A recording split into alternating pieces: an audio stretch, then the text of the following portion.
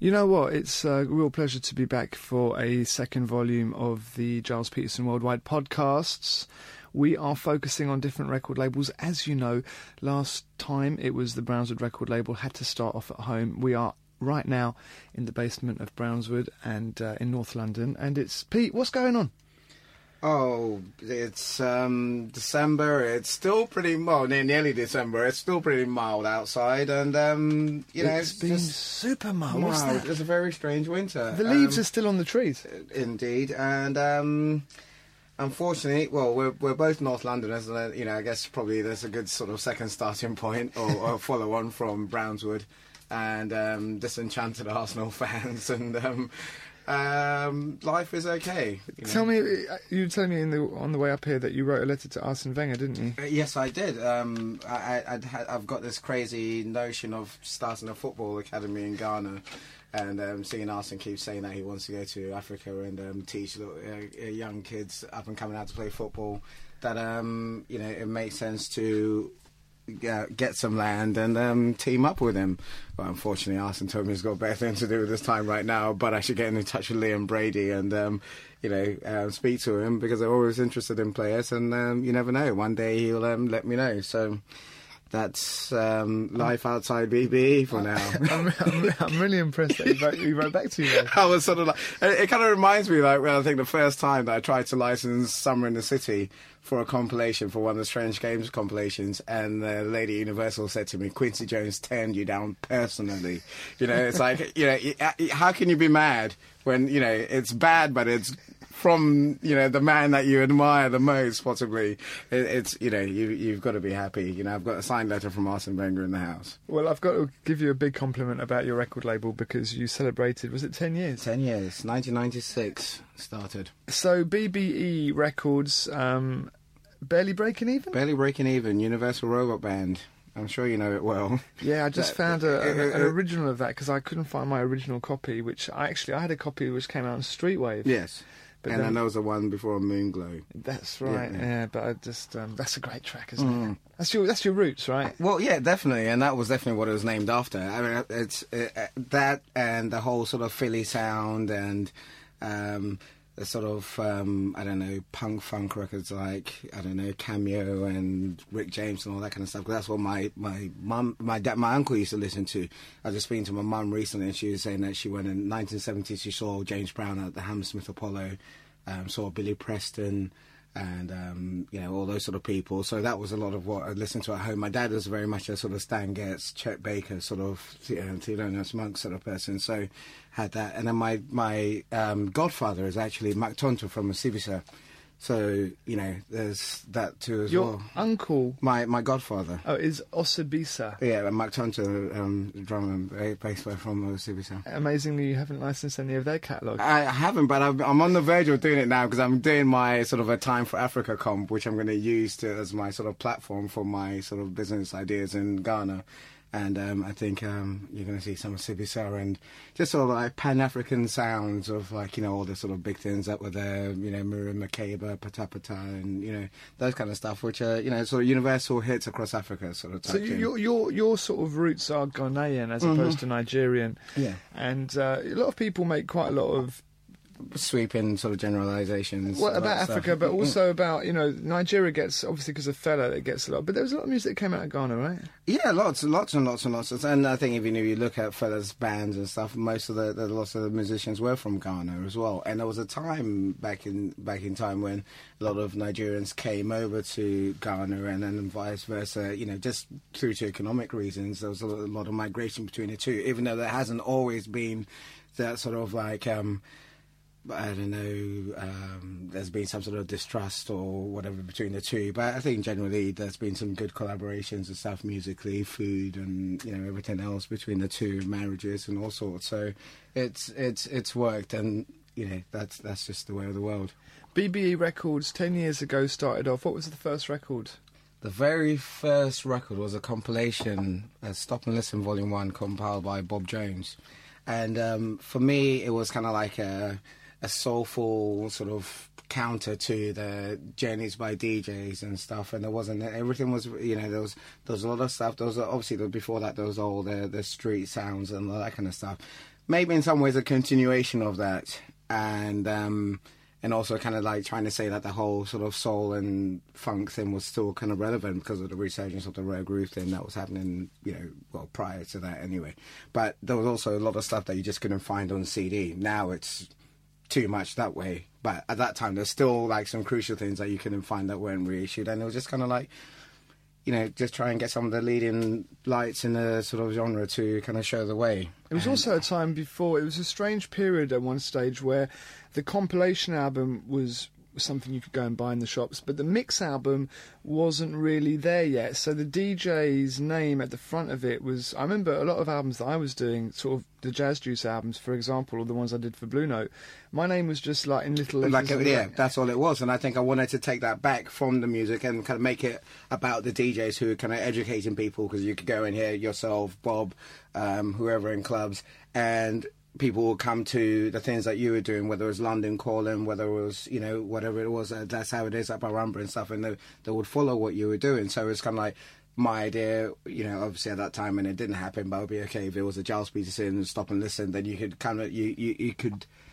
follow the route to what you were doing, and, you know, kind of get inspired by it, and hopefully go and find other records, which is how we all did stuff. Is if you bought a record and you looked at the back and it had Herbie Hancock, George Benson, whatever playing on it, then you go and buy a George Benson record, then you'd see who was playing on it and do that. And it was kind of my way of kind of extending that whole thing. So. And was it a hobby at the beginning, or was it more? Still is. Did you have another job? Or? I at 96, I think I had just quit working at Next, which I was working part time, and I think that was the last sort of part-time job I had. I think I quit in about 93, and I was doing parties and just DJing, so that was kind of like my income then, and still pretty much is.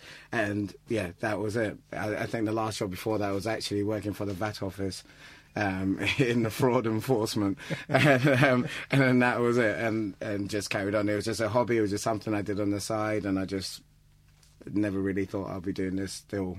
Excellent. We started off with a track. We're going to talk about the separate artists a little bit later on, but we started off with a track from JD, Welcome to Detroit, the album that you released, and a song that he wrote specifically for you, right? Yeah, BBE. I mean, I went to see him in Detroit, and he just playing through stuff he'd done, and he said, I've done a song for you, and there it was on the album, and it was very nice because it was the first sort of commissioned sort of artist album that I did, as opposed to something like the Ravi Harris, which I licensed him from someone else.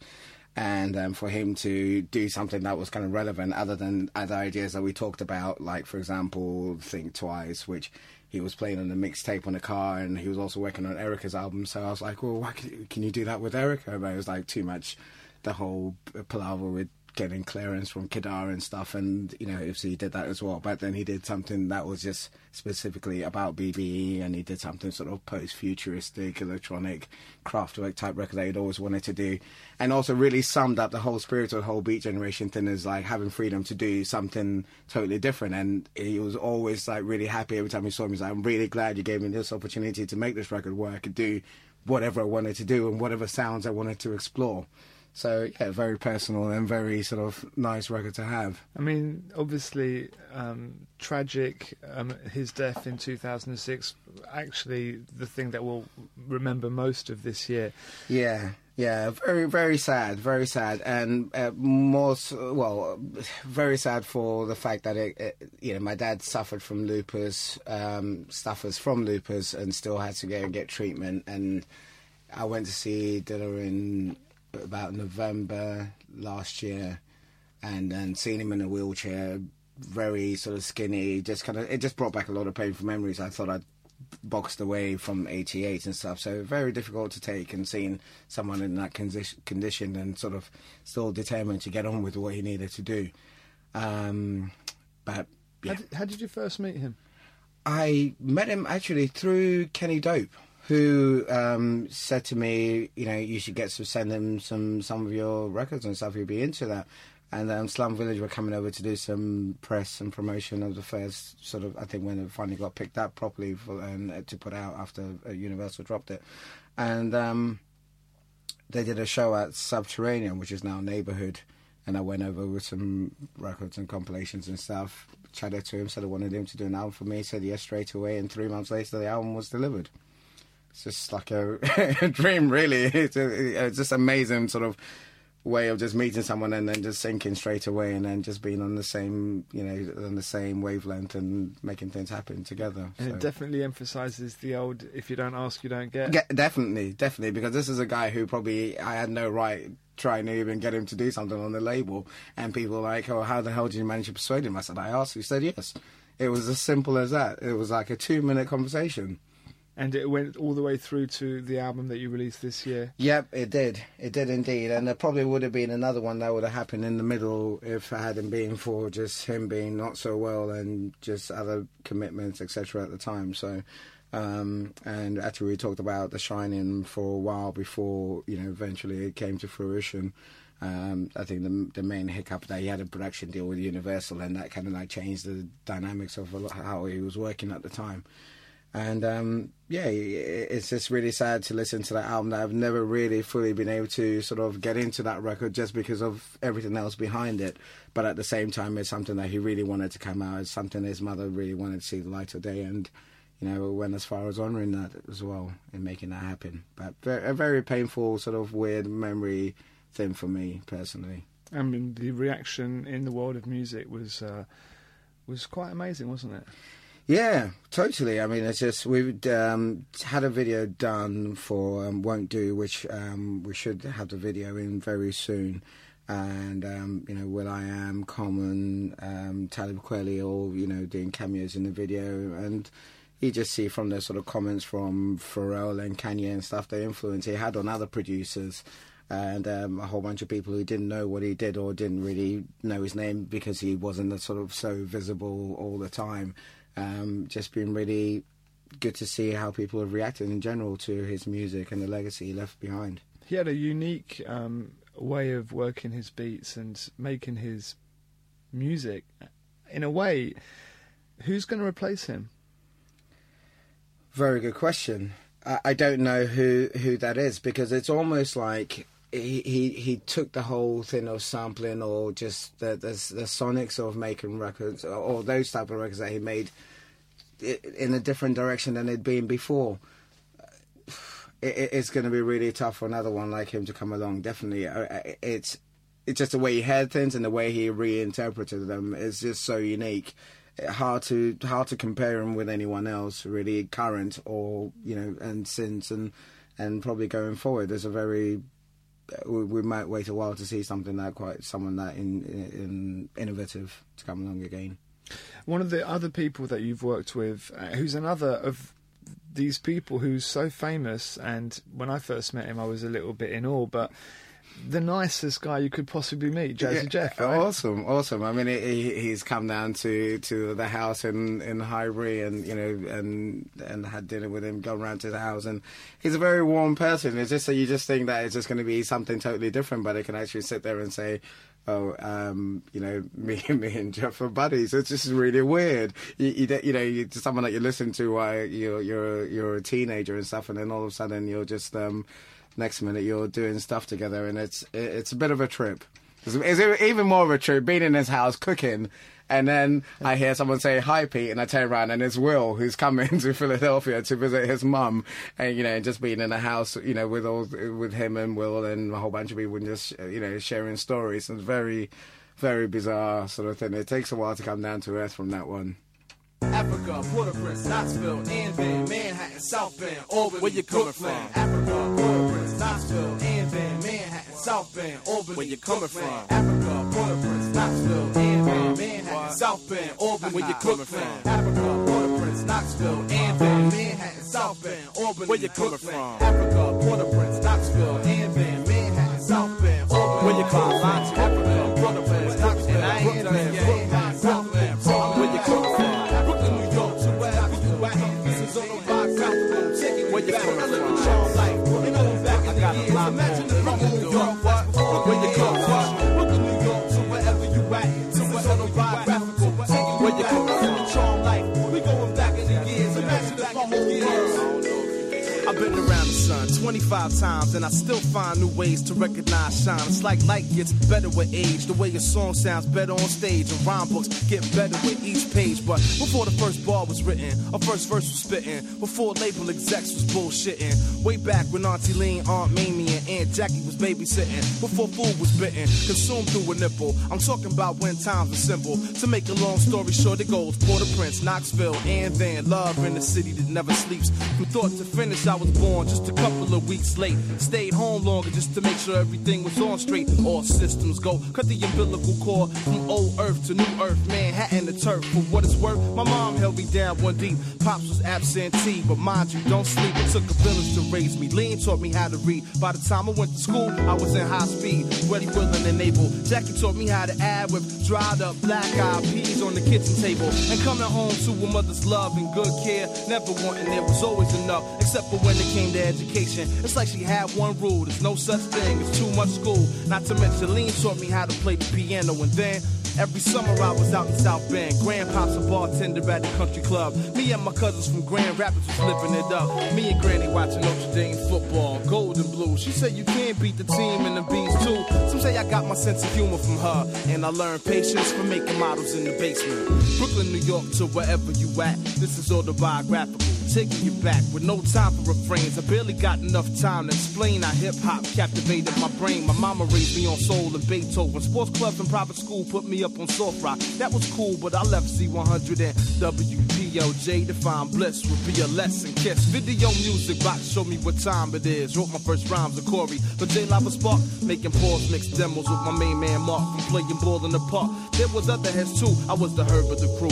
Then I learned what to do, got my weight up in school, started battling fools. G-Nice, my friendly rival at the lunch table. He started sparking the dark with Damien and I date. I was down for a bit, but that was just a DJ. Started spinning in the PJs, following them back and forth from the tables to the pad and the pen. Then I had to do a bit upstate, but wait, I wasn't incarcerated, but college educated. At SUNY Albany, I was a full-time student, part-time MC. At the time, Raw Shack was the place to be. Living on Dutch Quad, started building with guards, 16-man squad. By the time my knowledge 120, we was just 5 deep. life. I went from Mecca to Albany, a student, and landed in Medina as a teacher. And how does rhyme reach ya? You recognize what's happening. I'm making records and I'm winning, but that's another story and it's only the beginning. From New York to wherever you at, this is autobiographical, taking you back. Not my whole entire life, but just a slice of the pie. A few pieces of the who, what, when, where's, why's.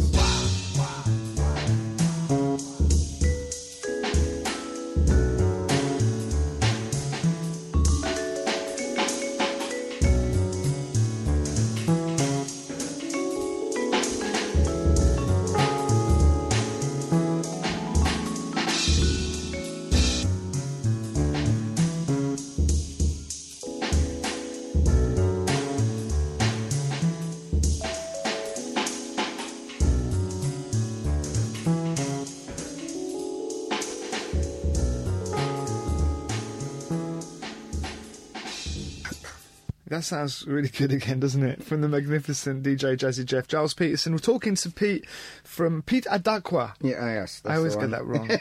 BBE Records, Barely Breaking Even, 10 years this year. Big party at where was it? Canvas, that's the one. I was really surprised that you chose Canvas because we did a party there just a few months beforehand. And there was all the drama and stuff. And then hang on. You were DJing after me, and I was desperate to get out of there because it wasn't great. And I was desperate. I was like, "Where's the next DJ?" And like, "Pete's on. Where is Pete? Pete's not here. Where's Pete?" So in the end, there was some guy who was standing next to me who played Happy Hardcore, who just said, "I'll play," and I was like, "Whatever." So he went on and he started playing the worst music, and the worst thing about it was it went off when he went on. And then I went outside. I was like, "Where's Pete?" Pete didn't want to come in. Well, it was just too much drama on the door and all that kind of stuff, and unfortunately they can't get their security in together. Right. Well, I did the party there mainly based on the size, and I wanted to do something that represented a lot of the different DJs on the label. Giles here kindly came and did his thing and really got things going. But unfortunately, and I have to apologise to everyone who had to queue outside for hours on end to get into a venue that wasn't even at that point. Wasn't full that they had to be queuing up. Yeah, and you took so long. You were really unlucky, I think, because a few days previously someone had been shot at Scala. Well, yeah, exactly. So they were being super cautious about the numbers and stuff, and that's understandable. And I think everyone who was there or anyone who would go clubbing would understand that the security of the safety of people comes first above everything else. Unfortunately, the morons on the door just couldn't do their work quickly enough to get people in there. So it's like come 1 o'clock, 2 o'clock, and it's still only just starting to get full. And it kind of for the best part, most people were happy after that. Like someone said to me, I waited 3 hours to get into the Masters Work Party in Miami. There's no big deal to me. On the other hand, people telling me they were crushed outside and stuff. So that wasn't good. Yeah, and slight difference in climate. Yeah, exactly. But I tell you what, Jazzy Jeff smashed it, didn't he? Absolutely smashed it. He's a don. It's just it's amazing to see it. I think also often you have these turntablists who are just turntablists and that's it. And and then there's a big difference between being one of those and being someone who can actually rock a party. And Jeff is one of those that can combine both and get everyone in the mood. And it's a great night in the end. I love hearing him play house music. Because he plays house music really well as well. Yeah, and it's just funny. I mean, I hook him up with a lot of stuff, so it's like we talk about it a lot, and I gave him my whole sort of iTunes catalog, library and stuff, and we go through stuff, and then he turns me onto stuff, and there's a really good couple of tracks he's put me onto and stuff. So God bless him. He's on his way to Malaysia today for a tour. I think he's there from today till the 10th of December doing a whole bunch of parties, and I think he does some. So there's one venue where he does hip-hop one night and does house the next night and stuff, and it goes down really well. So he loves DJing, because I see him a lot. He seems to be DJing a lot, doesn't he? Which is really weird, because at the time when I did the Magnificent with him, he was just the only things he was doing were the sort of supporting Will and probably earning like 100,000 and beyond just doing those one gigs. So he didn't, and he had the Tattoo Day studio, so he didn't really go out and do anything, because it was just like, what's the point when I'm earning so much money doing this? And so what I did when we did the album, I said to him, look, I'll get you 4 gigs, come over and DJ. So we did Notting Hill Arts Club, we did Cargo with him and a live band, and then we did The End, and then did Barambra on a Sunday, so in the space of like a Thursday to a Sunday. And that started to wake up his desire to be back out on the road. And then from that, then he, talked to him about the Winter Music Conference. He went there, enjoyed it, did some parties, and then it just snowballed from there. So I'm taking credit right now for getting Jeff back out on the road, and he will tell you the same thing. I mean, not only do you deserve credit for that, but I think it's really great the way you've sort of approached people like JD and Jazzy Jeff and will.i.am.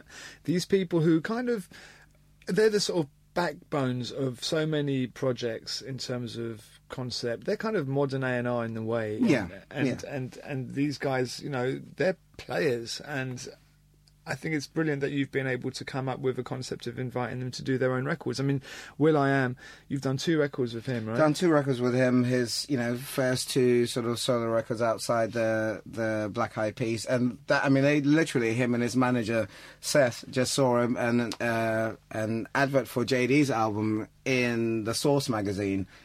Found my number, called me up, came down to the house, and we talked, left me about 3 sort of samples of what they were doing, and actually the first will.i.am record, Lost Change, which you did support really strongly on the show, albeit a bit late, because one day you just rang me up and said, you know what, I heard the song and I really must come and get a copy from you, even though you're the first person in the world I gave a copy to. Anyway, so then you just started hammering this record, and it was just a really nice record, which you done for a Levi's campaign. And Universal weren't interested in putting out the record and stuff. Unfortunately for me, the record was scheduled to be released on the 11th of September 2001. So that absolutely killed the release. Couldn't ship any records anywhere. I think it was a week after. I couldn't ship any records anywhere because there were no planes flying or anything like that at all. But musically, it was just a really great stand-up sort of soundtrack album.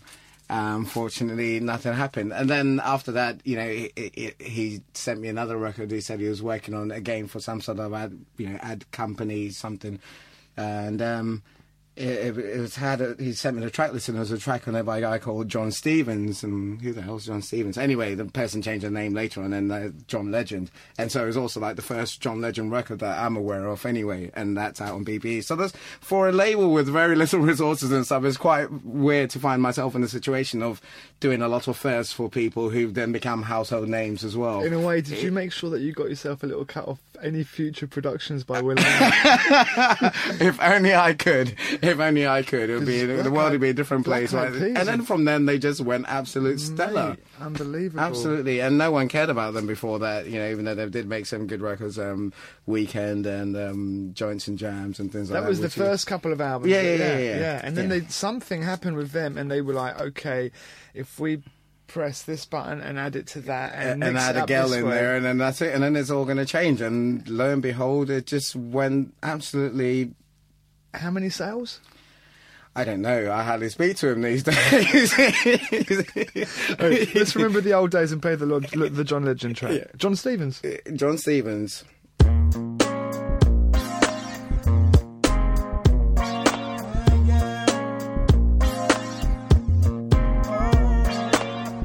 Lady over by the bar, looking like a movie star. I gotta know just who you are, so tell me your name.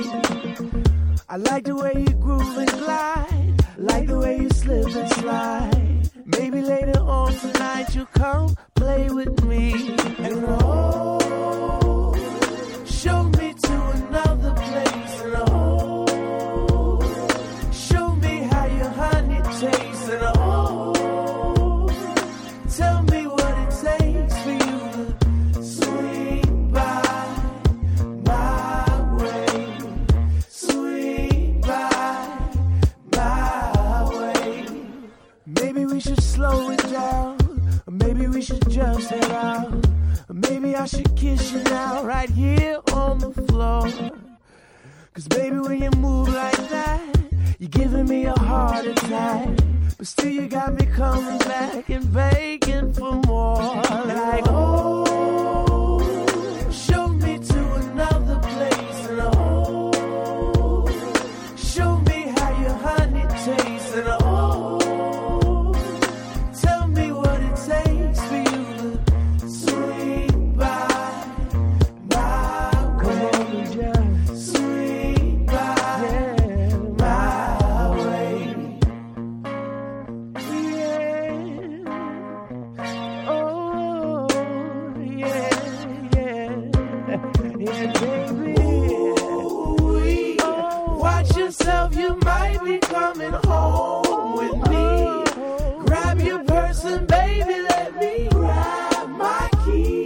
Let's get up out this place and baby, swing by my way. Swing by my way. Lady over by the bar, looking like a movie star.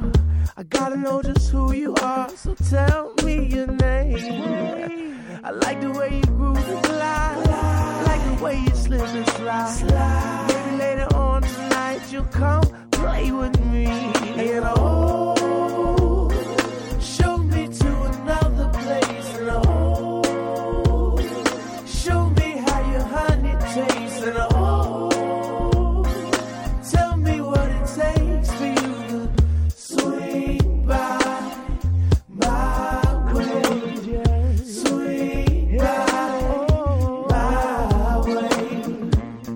Yeah. Come on and dance with me. Come on and dance with me. Yeah, yeah, yeah. Oh, I like the way you move. Yeah, come on and just swing by my mind. Yeah, yeah, yeah, yeah. My way.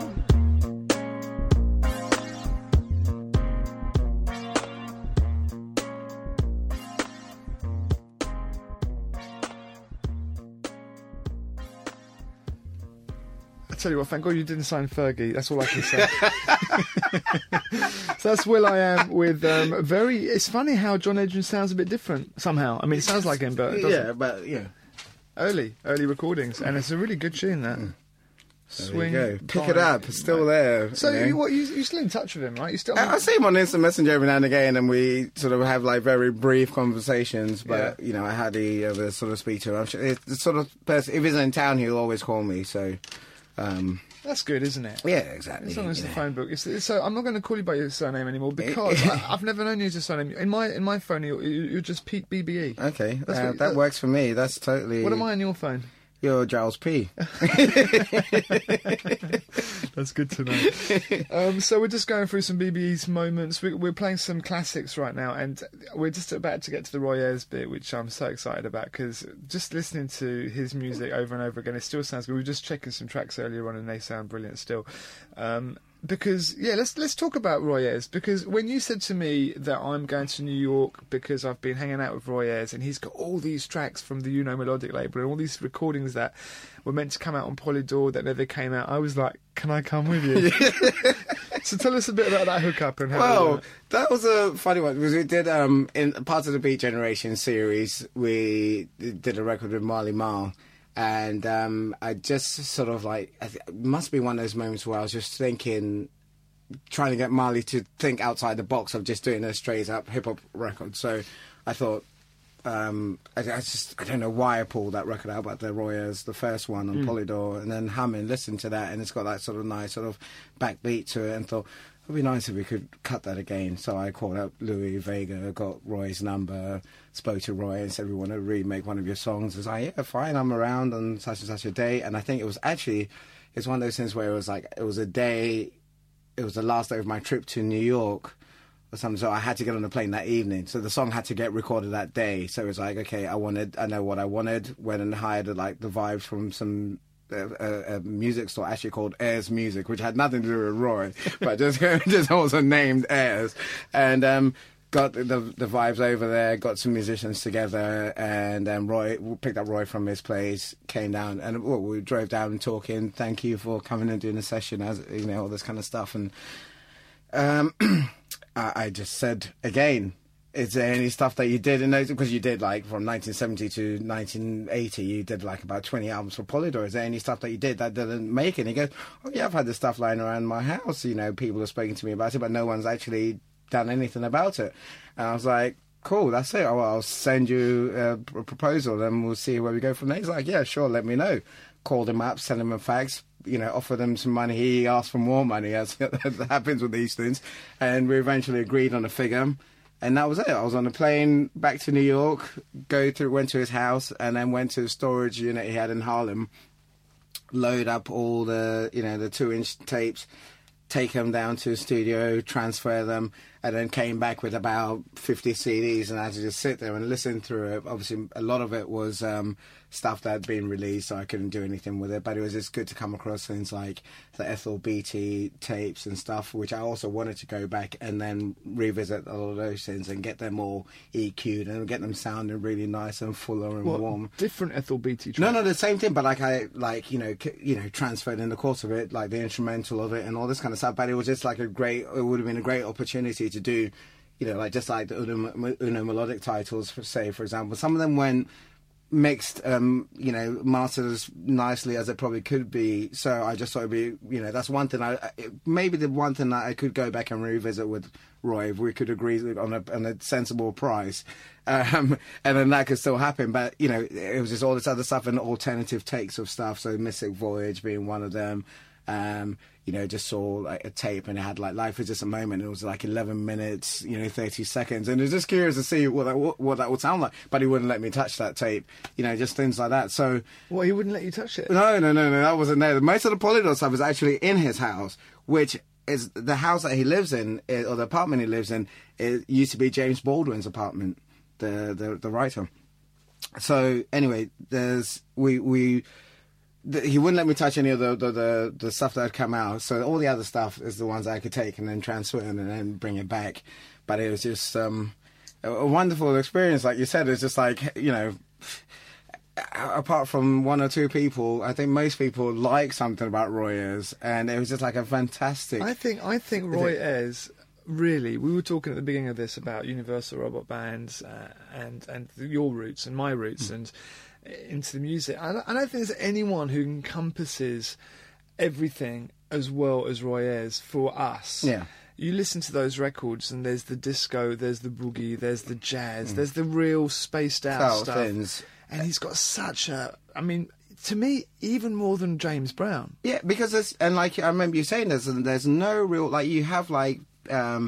there's all these derivatives of James Brown or Stevie Wonder or any of those sort of icons, but there isn't anyone, or Marvin Gaye or whatever and stuff, but there isn't really another person who's been able to do what Roy does. The space he brings to those records, the roads, the ARP, the really beautiful sounds he's created. I don't think there's many people who've been able to do again what he's done with the same sort of integrity. I think if someone awesome. If someone said to me, "Who's the hippest person?" Hip. Yeah.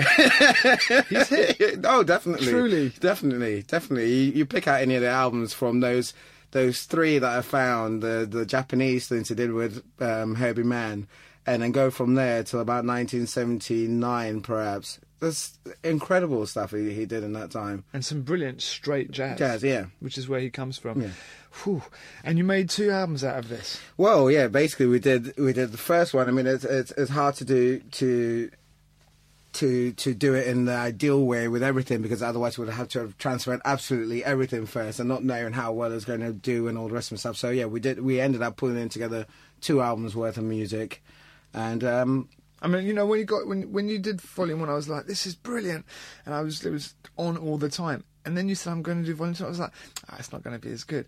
Volume 2 is really good. There's some really, really good stuff on there. And I was there and made sure... he used his engineer on Volume 1, and I found an engineer that I wanted to use and did Volume 2 on it. And I think you can tell that the sound of Volume 2 for me is just like closer to what I wanted it to be. And really some really good, strong songs on there.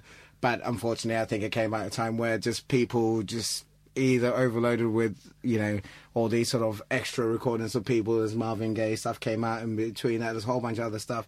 And marketplace-wise, didn't really sort of sit with it nicely. But then I've had people coming back to me saying, oh, I didn't get that track, or they just sort of missed it somehow. It's still out there.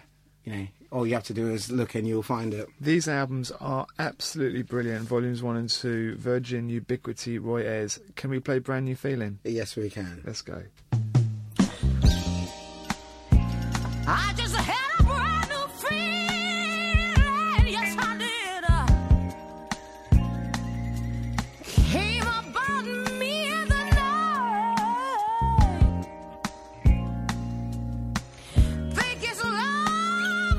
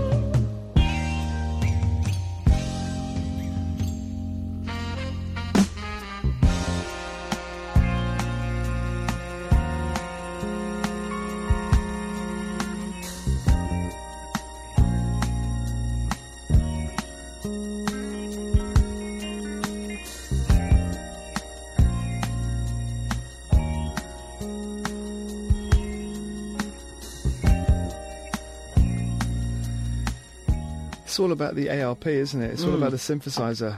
Totally. That's just like orgasmic. It's a really, really beautiful sound. Can't beat it. Cannot beat it.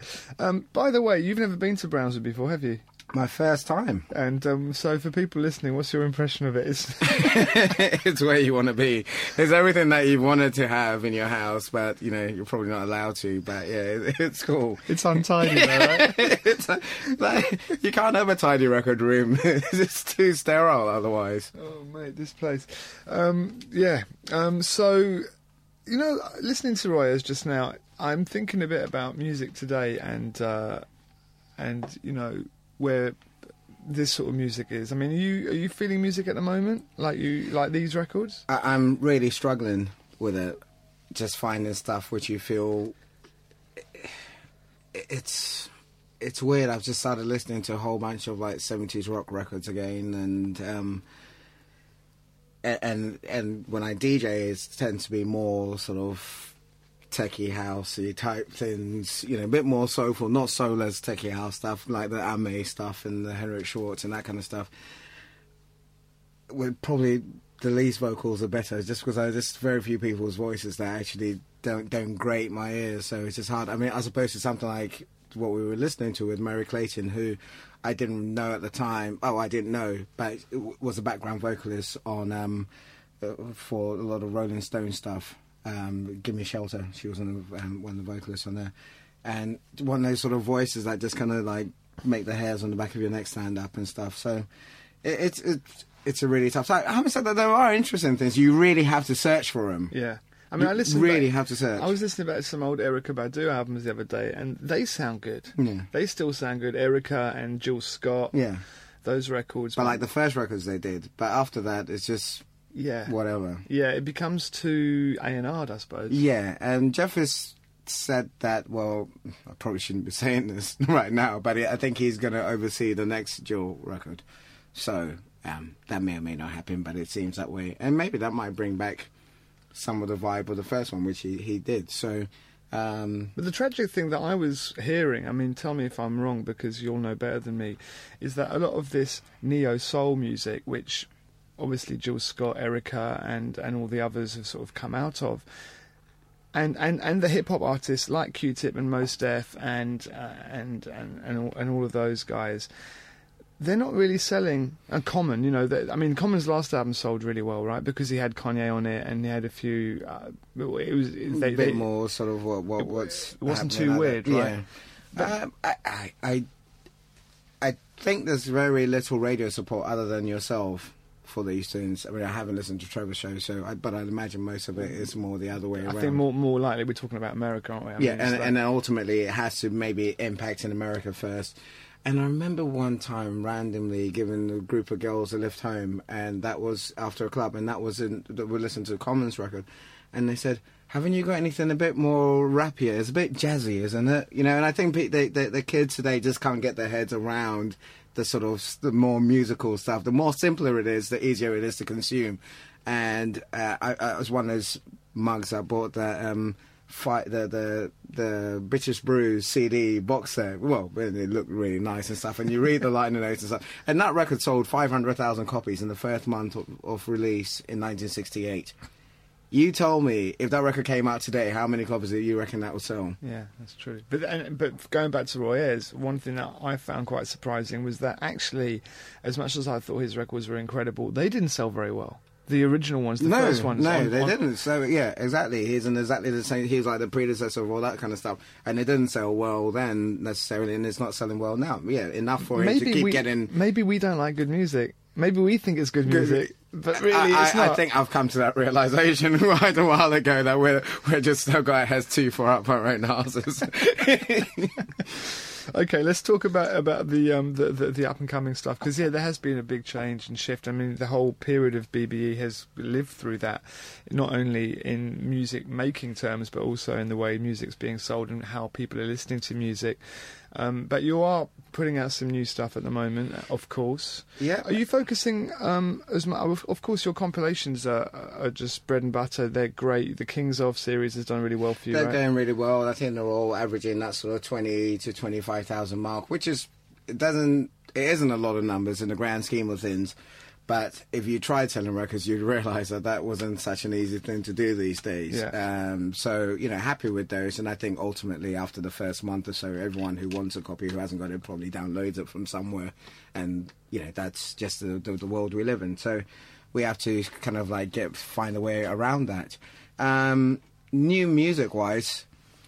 It's vital for any label, and we were talking about this before we started this, saying that I think you need a right blend between some compilations and some artist albums. I think you need probably about 3 or 4 artist albums a year, and then you can fill in the gaps in your release schedule, just for the obvious sort of logistics of people who don't understand that. Ultimately, if you ask someone to do an album for you, there's no guarantees that you might get it on the day that you want it, to release it at the time that you want to do it, so you need something to keep your cash flow ticking over. It's getting harder now, I think, to find the right kind of stuff that really sort of floats our boats to say, this is what we want to have, like, look back and say at over the year and say, look back at the body of work and say, I'm really happy with what I did. It may not have made a mint, but I feel really comfortable with myself that I put out the best music I could have put out in that year. Very difficult, but we've found a couple of things, and a couple of the old guys coming back. Jeff, for example. So we've got a new record from him, which hopefully might come out in February, but I think we needed it to be delivered last week for it to make a February release, so I think that might be in March.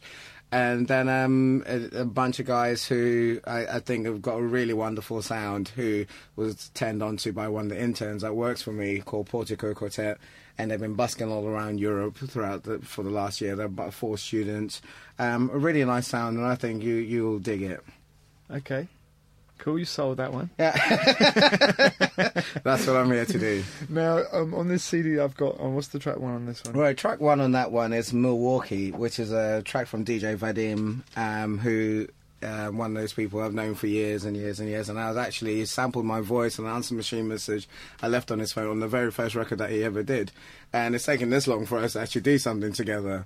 But here he is, a record that he's done called Milwaukee from his new album out on BB.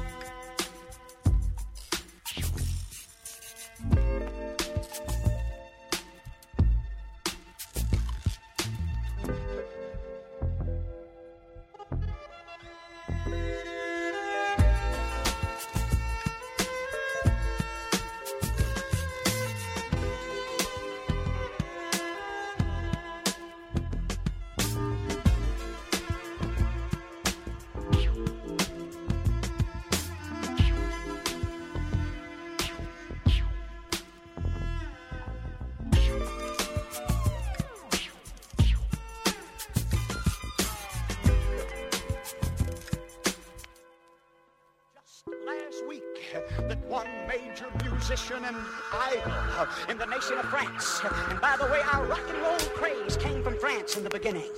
And this rock and roll idol said, he said that rock, acid rock, psychedelic rock is going to make its debut again in America and the world.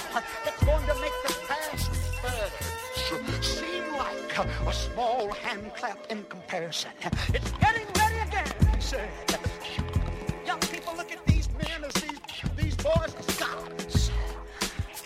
They say many times when they're performing on the stage, 8, 9, 10, 15, 20 instruments, that something will take complete charge of them. That they will not play their arrangement anymore, but something will take charge of their hands. Something will take charge of their voices, and weird sounds, and weird music. You hear what I'm saying? Most of you don't know what is taking place here tonight. You don't realize what is happening in this world. And young people by the millions have been deceived and deluded and duped and doped. I want you to hear me right now.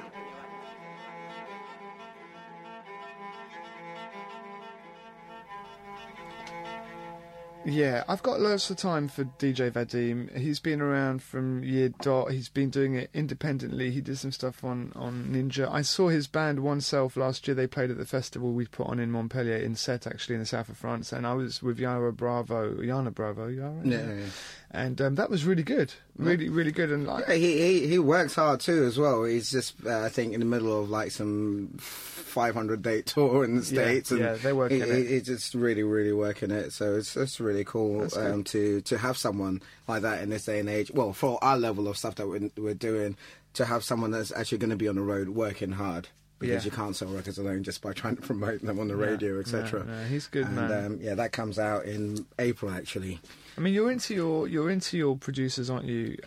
I mean, the way, obviously we're talking about Jazzy Jeff and will.i.am and so forth, but I was just thinking about one artist who I think you were the catalyst to him really doing well this year, is Mark Ronson.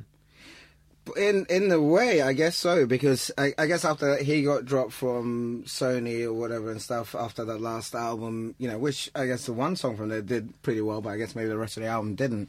And then we did this album of like covers of Radiohead songs, and the song that he did just with Alex Greenwald, that became a bit of a cult record and just kind of got to the outside of the top 40. So just put his name out there a lot more, and he's just that or coincidence or whatever. But Christina Aguilera, Lily Allen, there's Robbie Williams, Amy Winehouse. I think he might have done something for her. He's got that kind of, what he seems to have got just nailed at the moment is he's got that kind of retro sound. Yeah, he's doing what David Holmes was doing on his film soundtracks. Exactly, and he's just updated it. And I think there's definitely a sort of.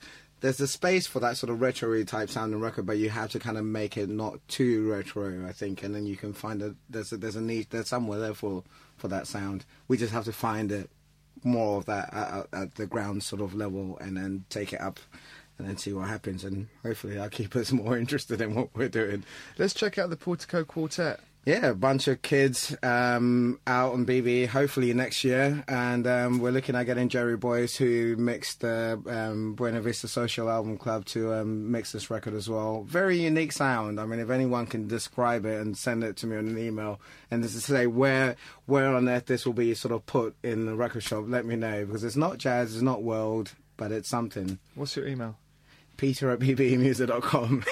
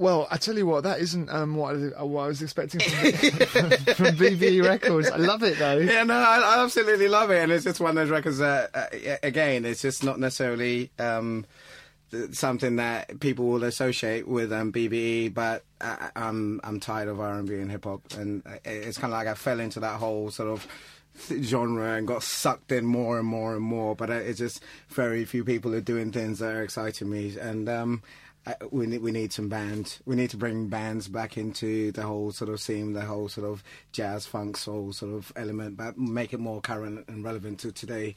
And hopefully, I want to be at the forefront of that. Pushing bands. What labels are you checking out and admiring these days? It's hard to say labels particularly. I think of just like things scattered around from different things, and especially, and I feel really bad saying this, but also in this sort of MP3 culture as well, it's easier to get things without really knowing who they belong to. So I apologise to everyone, but if I'm being honest, there's just not many things that I know. I mean, obviously, I'm aware of Ben Westbeach because even that came to me via Osunadi's remix and stuff. And there's But basically, when you're checking out music yourself these days, whenever I come to your office, you've always got the laptop. You're on AIM, and yeah. That's how you're working it. Yeah, and I think that's the future. Unfortunately, it's really detracting from the sort of whole personal thing of having rooms and spaces like this where you're going through and looking at things and reading interesting liner notes. But sometimes you get so much disposable stuff as well that it's probably the easiest way to be able to consume everything, listen to it, and then kind of make up your mind afterwards whether you want to sort of pursue it any further than that. So do you ever go... I've never seen you, actually, and I've been going for years. But do you ever... actually, I've never seen you at Highbury, but I know you go there every week, so there you go. But do you ever go to the West End and buy records? Do you buy records? Do you play records as you DJ? I stopped doing that this year. Right. And mine's really because I've got a bad back. And when I was doing the press and promotion for Masters at Work, and I remember specifically, it was a FedEx delivery of To Be In Love, and I lifted the box and my back went, and it's never been the same ever since again. So Kenyon Louis, you owe me big time. And that's it. So now it's just CD wallets, burn them in tow so I can read the titles on the CDJs, and then, I'll progress to Serato one day. So you don't go to record shops anymore? I don't go to record shops anymore. I haven't been for a long time, and I tend to get really bored really quickly when I do go in them now. So it's really bad, but it's the times are changing. Yeah, you're right. Who's going to win on Saturday? What's your feeling? I'm a bit worried about this one. I think it will be Arsenal's first loss at the Emirates, unfortunately, because of... They've got what we don't have, which is like Zakora, and that pit bull in the middle of the park that we need to win the ball back and get it back. And then I think if we had one of those type of players, we would have won all our home games by now. We would have been a totally different team. But you remember how Vieira used to, even if he lost the ball, he'd chase after people, slide those long legs, and pick the ball from the other player's legs, and then start the counter attack with it. We don't have that anymore. We've got and that it means that we don't have enough space and time to score goals at the other end because we're panicking when we get the ball, thrashing at it. But when we had that, we had all the pace. And the other thing that we're missing as well is Reyes. Even though he's a fall around and stuff a lot, we're missing someone who's naturally sort of gives that expansive dimension to our game to create more space up front. So when Arsene wrote back to you, did you write back to him about tactics? You know what? I was watching this documentary about him. No, not about him, but it was a documentary John Cleese did about the ages of football. And it was like they had all these people talking, and Arsene was one of them. And he said every Saturday he has people come up to him saying, you've got to win on Saturday, but no one actually tells him how to win. I really wish I'd meet him. I think I could tell him. I think I've got it sussed. But the player that we really need, we can't get right now, and that will be Essien. Oh, yeah. That would be really, really... Not because of Ghanaian. Not because of Ghanaian. That's got nothing to do with it at all. He's a bad boy. But that was the type of player that we need, because Gilberto doesn't do that for Arsenal, unfortunately. Yeah. And also Toure should be captain.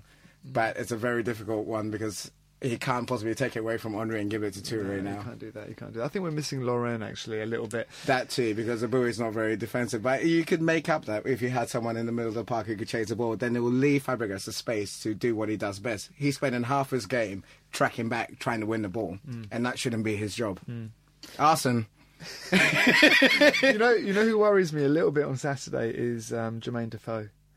I think Jermaine. It was a very nice turn he did in that game, last game. Yeah, I don't know if you saw it. He's a good player, but I turn. think he's an Arsenal player. I think he wanted to come to Arsenal. I think he's the fox in the box. He's probably the fox in the box, but there must be something wrong with Jermaine that is stopping Martin Jol from playing him regularly. He's playing in the wrong team. Yeah, exactly. He's playing in the wrong team. Last tune. So is Samuel Eto'o, by the way. He's playing in the wrong team. He should be at Arsenal. Last tune from the magnificent DJ Jazzy Jeff, forthcoming album on BBE, and a track featuring Raheem DeVaughn. It's all replayed, so don't call me up saying it's been sampled. And yeah, this will be out on January 5th, part of the Jazzy Jeff EP on BBE. It rhymes. Good to see you, man. Thank you.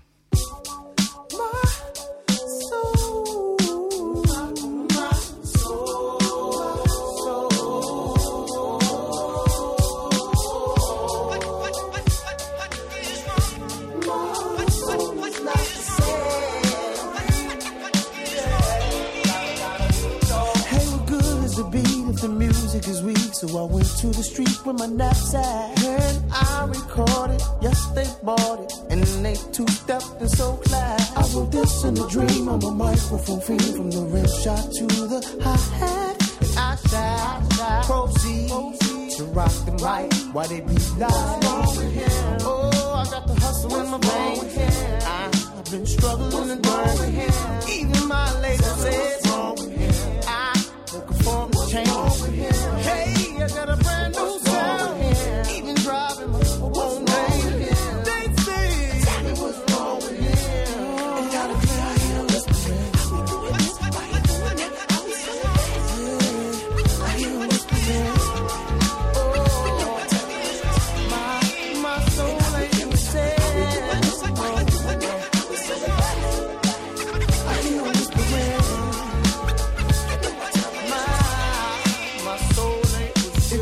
To the beat and listening between the lines, you will probably hear then away before my time. I'm way out the box like over here.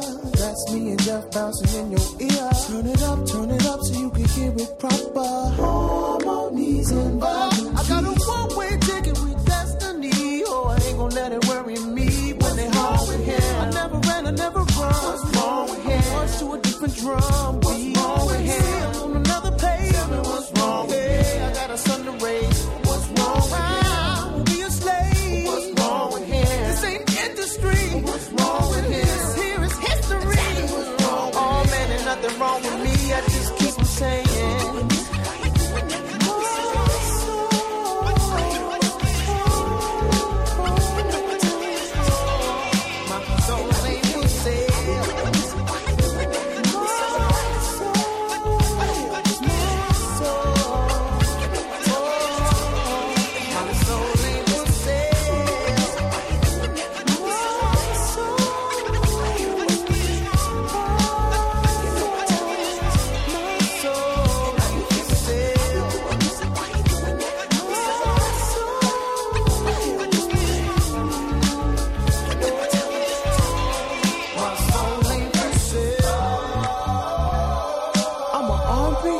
Soul of a rock star. Play this in the club and turn it up in your car. Do what you like, how you like. Now what you hear is not a test. It's Jeff on the ones and twos.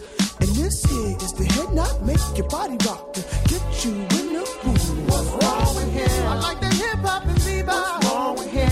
I'm the truth in the booth. What's wrong with him? Can I say it loud? What's wrong with him? I'm black and proud. What's wrong with him? I'm caught up in the melody. What's wrong with him? Flowing through me. What's wrong with him? Music, I ain't never lied. Tell me what's wrong with him? Drives me hearing him blow.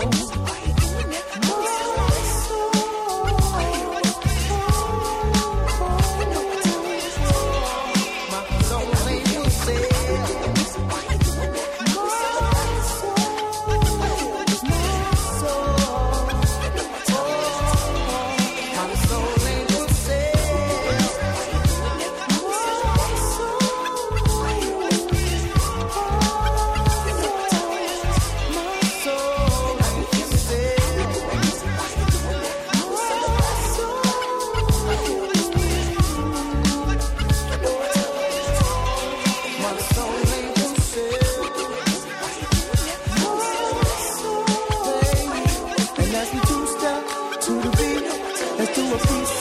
And rest in peace to the boy JD.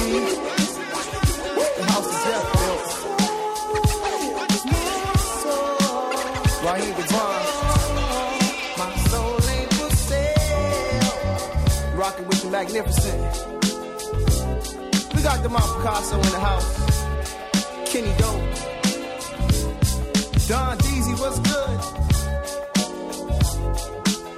It's all hip hop, it's all love, it's all music.